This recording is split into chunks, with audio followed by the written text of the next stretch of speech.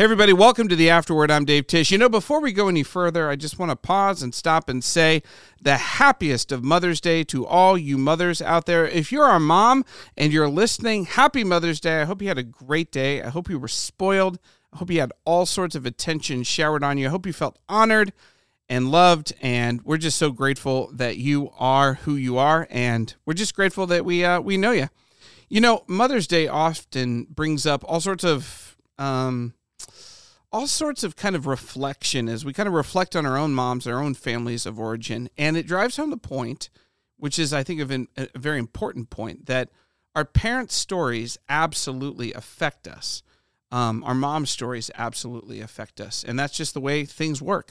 Now, for a lot of people, that's a beautiful thing. It's a wonderful thing. You probably have fantastic memories of your mom. But for other people in our church, I know that the stories aren't so great. And sometimes it's almost like a negative example, like I had such a bad experience, I'm going to do the opposite. But regardless, the question of legacy, who we are and what kind of legacy we're leaving, is a really important question. And that's what we're looking at this week. As we look at the topic of wisdom, we're in week 3 of our sermon series called The Wise Life. And this is kind of the second question we're looking at. And that's the question of legacy. What kind of legacy am I leaving? If we want to be wise people, we actually have to start kind of with the end in mind. We have to start thinking about what kind of legacy we're leaving. That's what we're diving in with. I've got Jay Kim with me. We're going to be looking at this question. And so with that, let's dive right in.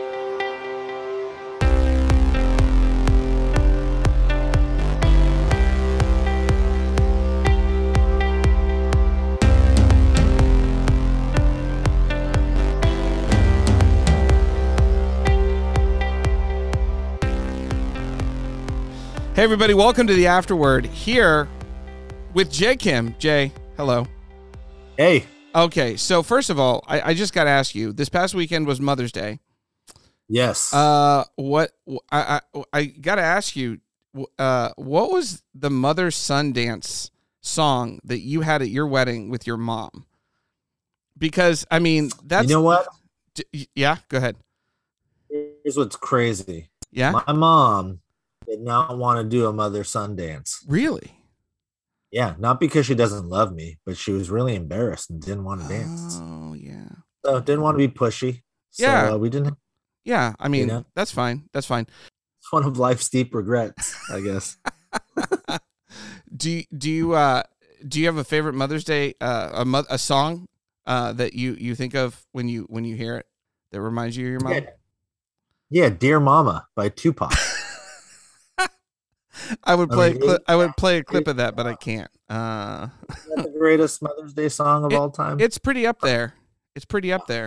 I Don't think go listen to it on Spotify right now. I sort of kid. It's very poignant. It's very dark. Yeah. Another good Mama's Day song is this one. Oh, good.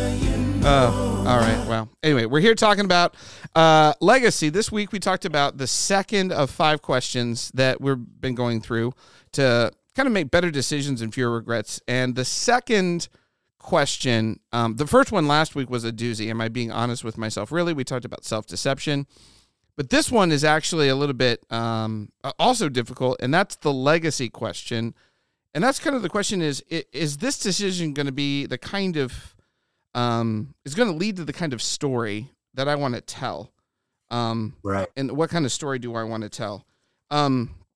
Just as you looked at this, what kind of jumped out at you when you first started thinking about legacy? Like, what came to mind to you about this kind of thing? Yeah. Well, I mean, I think when you think about legacy for most people, you probably think about the legacy you inherited. And I shared some of my story on Sunday in the teaching. So, my mind immediately goes to the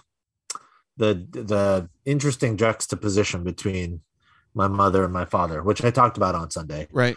And the very different legacies they left me, which I think is a very helpful, for me, it's been a helpful paradigm, to have experienced and to still experience very different legacies from my two parents.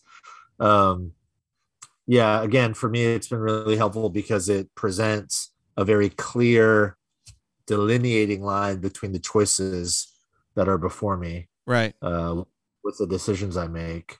And Um, for those who maybe didn't hear it or don't know, your father left a legacy kind of absence, and yes. your mother left the legacy of not only presence but also just this deep, robust Christian faith, self-sacrificing love, all Yeah. those kinds of those things. And you saw like two parents make two different legacy decisions. Right. Yeah. Yeah. And two different legacy decisions for very different reasons. We use that Andy Stanley idea from the book about, if you want to live a wise life and make wise choices in your life and to build a life that's, worthwhile, then when you have a decision in front of you, instead of thinking options, think story. Yeah. I find that really helpful. So rather than what's the easiest option or the simplest option or the best option, instead ask, 5 months from now, 5 years from now, 5 decades from now, Mm-hmm. what sort of story do I want my life to tell? And through that lens, what's the decision I should make? What will lead to the best story, or potentially the best story? And I think my dad probably lived most of his life just asking the question, what's my best option Right. right now? Yeah. What's the easiest thing to do? What's the most, immediately gratifying or enjoyable or pleasurable or comfortable thing to do? And my mom, I think, it's not that she never asked that question. I'm sure she did. But, over the course of my 40 years of being her son, I can say that I think most of the time she was making hard choices, um, because she was thinking along the lines of, what sort of story do I want my life to tell? And in particular, what sort of story do I want my life to tell my son? Yeah. Yeah.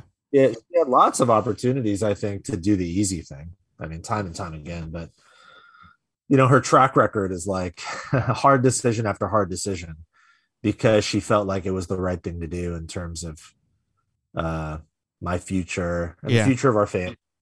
Yeah. You know, Yeah. Are you familiar with a guy named Robert McKee? He's a uh, famous Hollywood screenwriter and a famous like professor of story. okay, So he wrote a book called Story. He's kind of a famous script writer in Hollywood, kind of legendary. He's worked with a number of things. And one of the things that's kind of fascinating is as he talks about story, he says that America is losing the ability to tell good stories because we're so self-focused, and all the great stories involve self-sacrifice and a higher something transcendent, and a guide or somebody to help you through that. It's very self-sacrificial. It's very, the goal's transcendent. And it's just, I want to buy the newest Audi is not a good story, yeah, you know? yeah. So one of the things that, as we were, just talking about this, I wonder if the self-centeredness and materialism of our current culture, which is this giant wave, right? It's this giant kind of tsunami of money and wealth and consumerism. If that's not killing our ability to tell good stories, because again, all people think about is the options right in front of them instead of the much bigger story, like finding yourself in a much bigger story. I was also thinking, and maybe there's some cultural waves that are making it difficult for people to even consider what it means to live a good story. Yeah. Yeah, I agree. I mean, I think we see it in this is a story we didn't get into, but there's the story of the rich young ruler in Ah, the yes. gospel, Yeah. and this man of great wealth comes to Jesus, asks him, basically says like, I'm a good guy. I've done all the right things. What do I have to do to inherit eternal life? And Jesus tells him, give a bunch of your stuff away, and he can't do it, and he's sad. And And he walks I don't away. think the more, He walks away. yeah, yeah, the more, I don't think the moral of that story is don't have wealth. The moral of that story is, uh, we cling. I mean, there's lots of things there, but I think we cling to the best options. We have a tendency, a proclivity to hanging on to the best options for a variety of reasons, self-preservation is probably one of them. Yeah. Comfort, convenience, the easy life. But yeah, to your point, I think sometimes the easy life and the wise life, sometimes they can coexist, but sometimes we have to make these hard decisions where the wise thing to do is often not the easy thing to do. And yeah, I mean, I'm not saying that as a judgment on anybody. It's self-indictment, really. I struggle with it too, because let's just be honest. I mean, we live in a really comfortable, affluent society. Yeah. In particular, kind of where we live, and I'm not saying everybody listening to this is super comfortable. There are people in our church, and certainly lots of people in our city who maybe don't know where their next meal is going to come from. And that's a different story. We're not talking about that. We're not saying like, right, you're just barely scraping by and you should just give it all away. And, it's not, it's not prescriptive in that way. It's not that everybody should give 50% of their belongings away, but it does pose the question, how tightly are we clinging on to the stuff that offers us comfort and convenience and ease? And is that keeping us? Are those things in any way keeping us from living wisely? Are they moving us toward foolishness and folly? I think oftentimes those things go hand in hand. The desire for comfort and ease sometimes go hand in hand with foolish decisions. So I think we have to be mindful of those things and live aware. It reminds me, one of the best-selling books of all time is a book by Stephen A. Covey called The 7 Habits of Highly Successful People. Have you heard of that book? You probably have it on your bookshelf. It's quite old. But I think habit number 2 is begin with the end in mind, which I think is similar to this question. It's like, how am I going to end? It reminds me of an exercise one of my spiritual mentors had me do, which was write my own, funeral epitaph, kind of thing. Like, what do you want said at your funeral? Which is really dark, but I was like 20. I was like, I'm like, and then I don't know. I didn't know what to say, But that gets us into something else that I don't think we got into in the message that we didn't have time for. And that's there's a woman or is it Bronnie Ware? Bronnie Ware? Is that how Bronnie Ware? Yeah. It's Bonnie, right? Bronnie. It is Bronnie. Oh, it's Bronnie. And there was a book that she wrote called The Top 5 Regrets of the Dying. Yeah. And so I just thought I'd go through this top 5 regrets, and just because I think that they're kind of interesting because they help us think about the legacy, right? They think about the end in mind, right? So in no particular order, I wish I'd had the courage to live a life true to myself, not the life others expected of me. I wish I hadn't worked so hard. I wish I'd had the courage to express my feelings. I wish I'd stayed in touch with my friends. And I wish that I had let myself be happier. As you think about those, how do you think that they can inform, the Christian way to live? Yeah. What's really interesting as I've looked at these, I think a few of them are really helpful, and I think a few of them are actually not that helpful. Yeah. Right. I was looking at these going. So for example, I wish I'd had the courage to live a life true to myself, not the life others expected of me. I mean, I might be, I might be like, this might be a whole other conversation and I might offend some folks. But if you go back to week 1 of this series about being honest with ourselves, this whole concept of being true to myself is a pretty modern Western idea. Yeah. In some ways, I don't really even quite know what true to myself means, other than her juxtaposition, not the life others expected of me. I think it's more helpful if you unpack that a little bit more. As a follower of Jesus, I think the way we would probably say it is, I wish I'd had the courage to live um, the life that, God maybe intended for me to live, or Right. like and then the last one, I wish I'd let myself be Happier. happier. Hmm. We've talked a lot about joy here, which is a little different than just, sort of like surface level happiness. I think to summarize all of these concepts, though, for me, these are, again, the top 5 regrets of the dying. Uh, what's interesting to me is like it's all couched in the language of longing. It's Yeah. and this part I think is really helpful. None of the 5 have anything to do with the stuff that most of us sort of spend our waking hours slaving over. Nobody regrets not having bought, that dream car, or having had a few more square feet in the house, Right. or Right. an extra degree, or another award, or more in the bank account, or any of those things. Yeah. But when we talk about making the easy choice or the comfortable choice, choosing the simplest option, or the option that brings the most immediate gratification, typically those things are wrapped up in the stuff that nobody thinks about when they're dying. Right. It's Yeah. usually this is all the language of story. It's essentially saying, I wish I had lived and experienced a different type of story. Right. you know Yeah.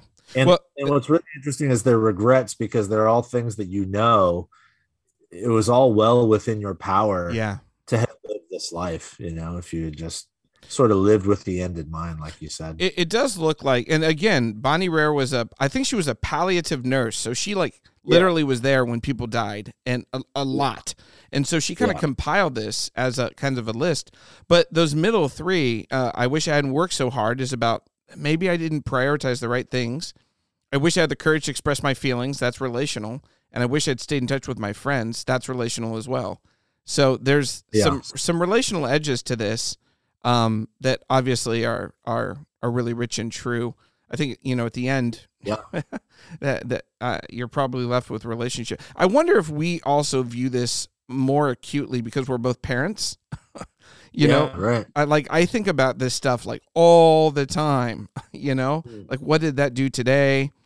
Did I mess that up today? Did I do that right? Am I leaving a legacy here, that my kids are going to remember, those kinds of things. So Yeah. it's also when you're a parent of, up and coming children, or for you, more elementary school, for me, more high school.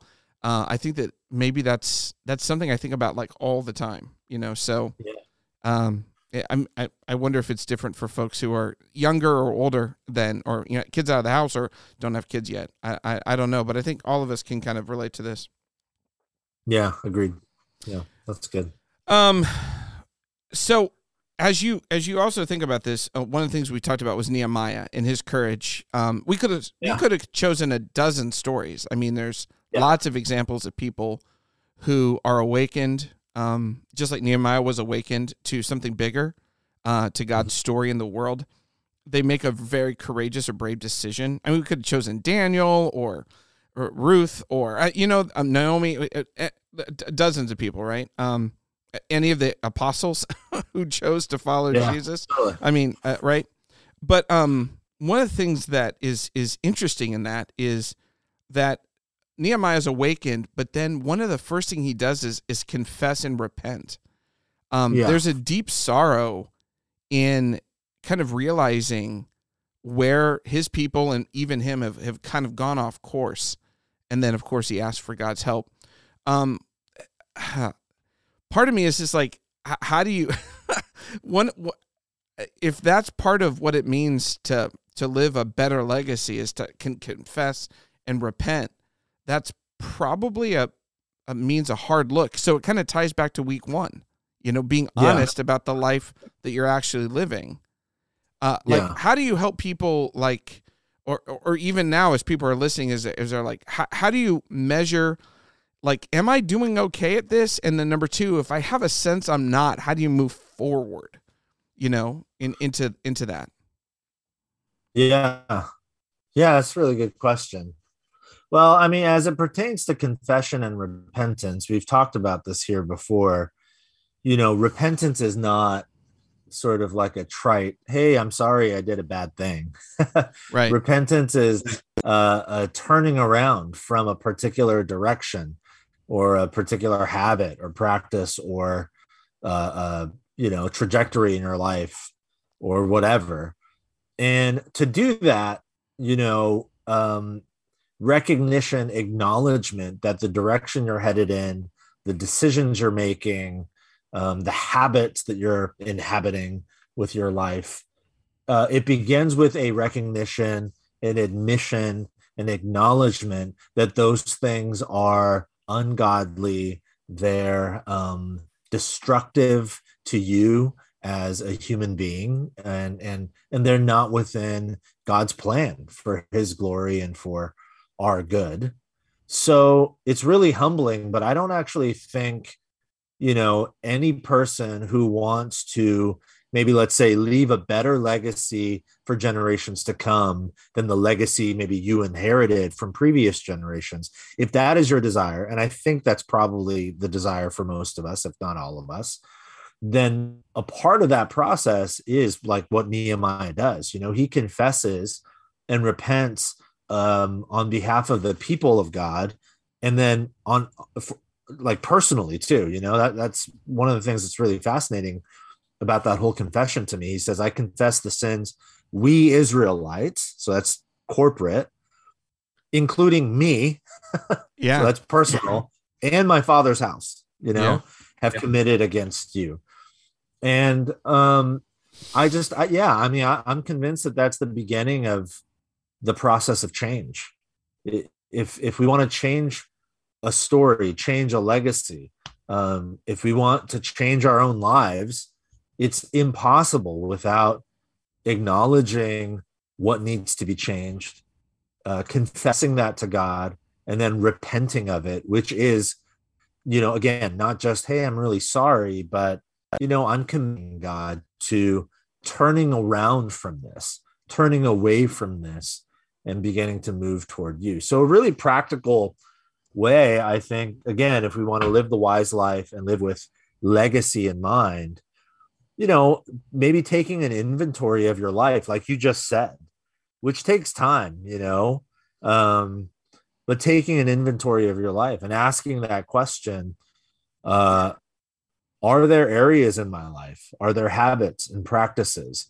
Are there sins of commission and omission, which is kind of a, Dallas Willard idea, this fancy way of saying sins that I'm actively committing and sort of a sinful behavior in my life because I am actually not actively participating in certain ways.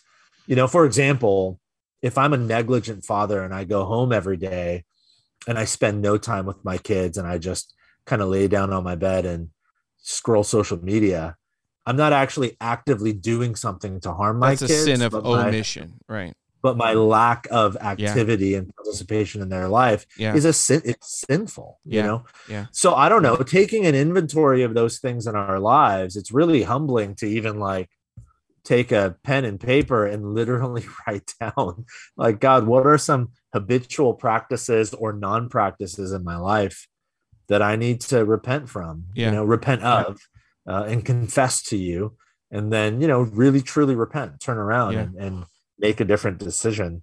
That's a really helpful for me. It's a really helpful, practical, hard, but accessible way of beginning the process of trying to make decisions based on the story or the legacy I'm leaving behind rather than just my best option that's right in front of me. Like, one, again, I talk about my kids.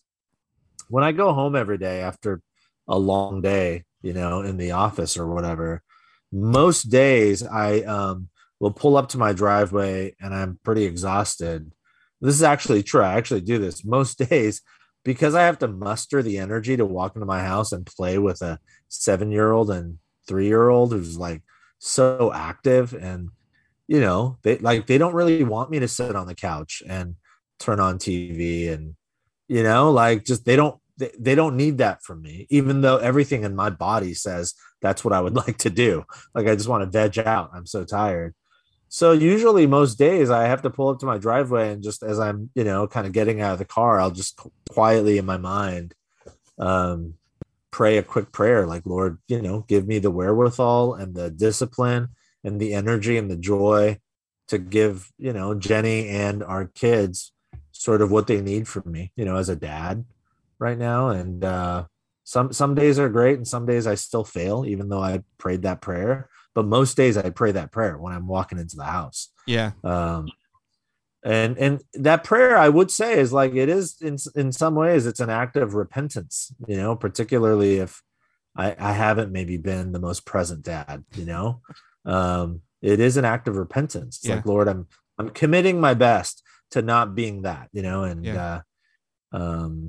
so I don't know. I think taking an inventory of our lives is a helpful practice. On my side, just so you know what's coming for you down the pike, my son wants to. He'll come home from work and he'll be. It's like 10:30 at night. He's like all wired up because he's a teenager. He's like, "Hey, Dad, you want to talk?" And he'll start sharing. And I'm like, "It's 10:30 at night, son. I have to get up in the morning." And I did that like 2 or 3 times, and I noticed he stopped his excitement. And then I was like, oh no. Yeah. So now I'm like, all right, if I have to stay up to midnight, I stay up to midnight. So I'm like, tell me more. And we just talk. And that's when he's alive, unfortunately, from 10:30 at night to 12:30. And I'm like, what is happening?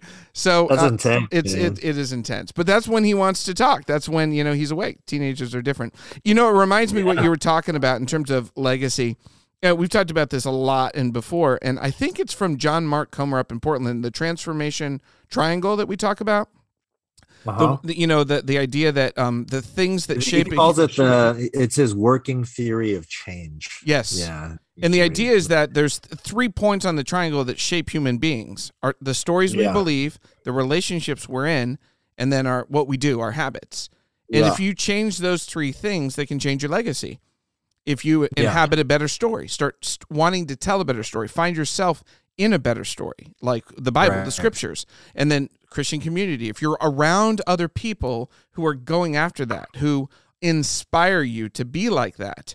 And then, of course, your habits, the private thing, like you said, whispering a prayer before you go into the house, all the way from the morning when you wake up, and what kind of habits do you do?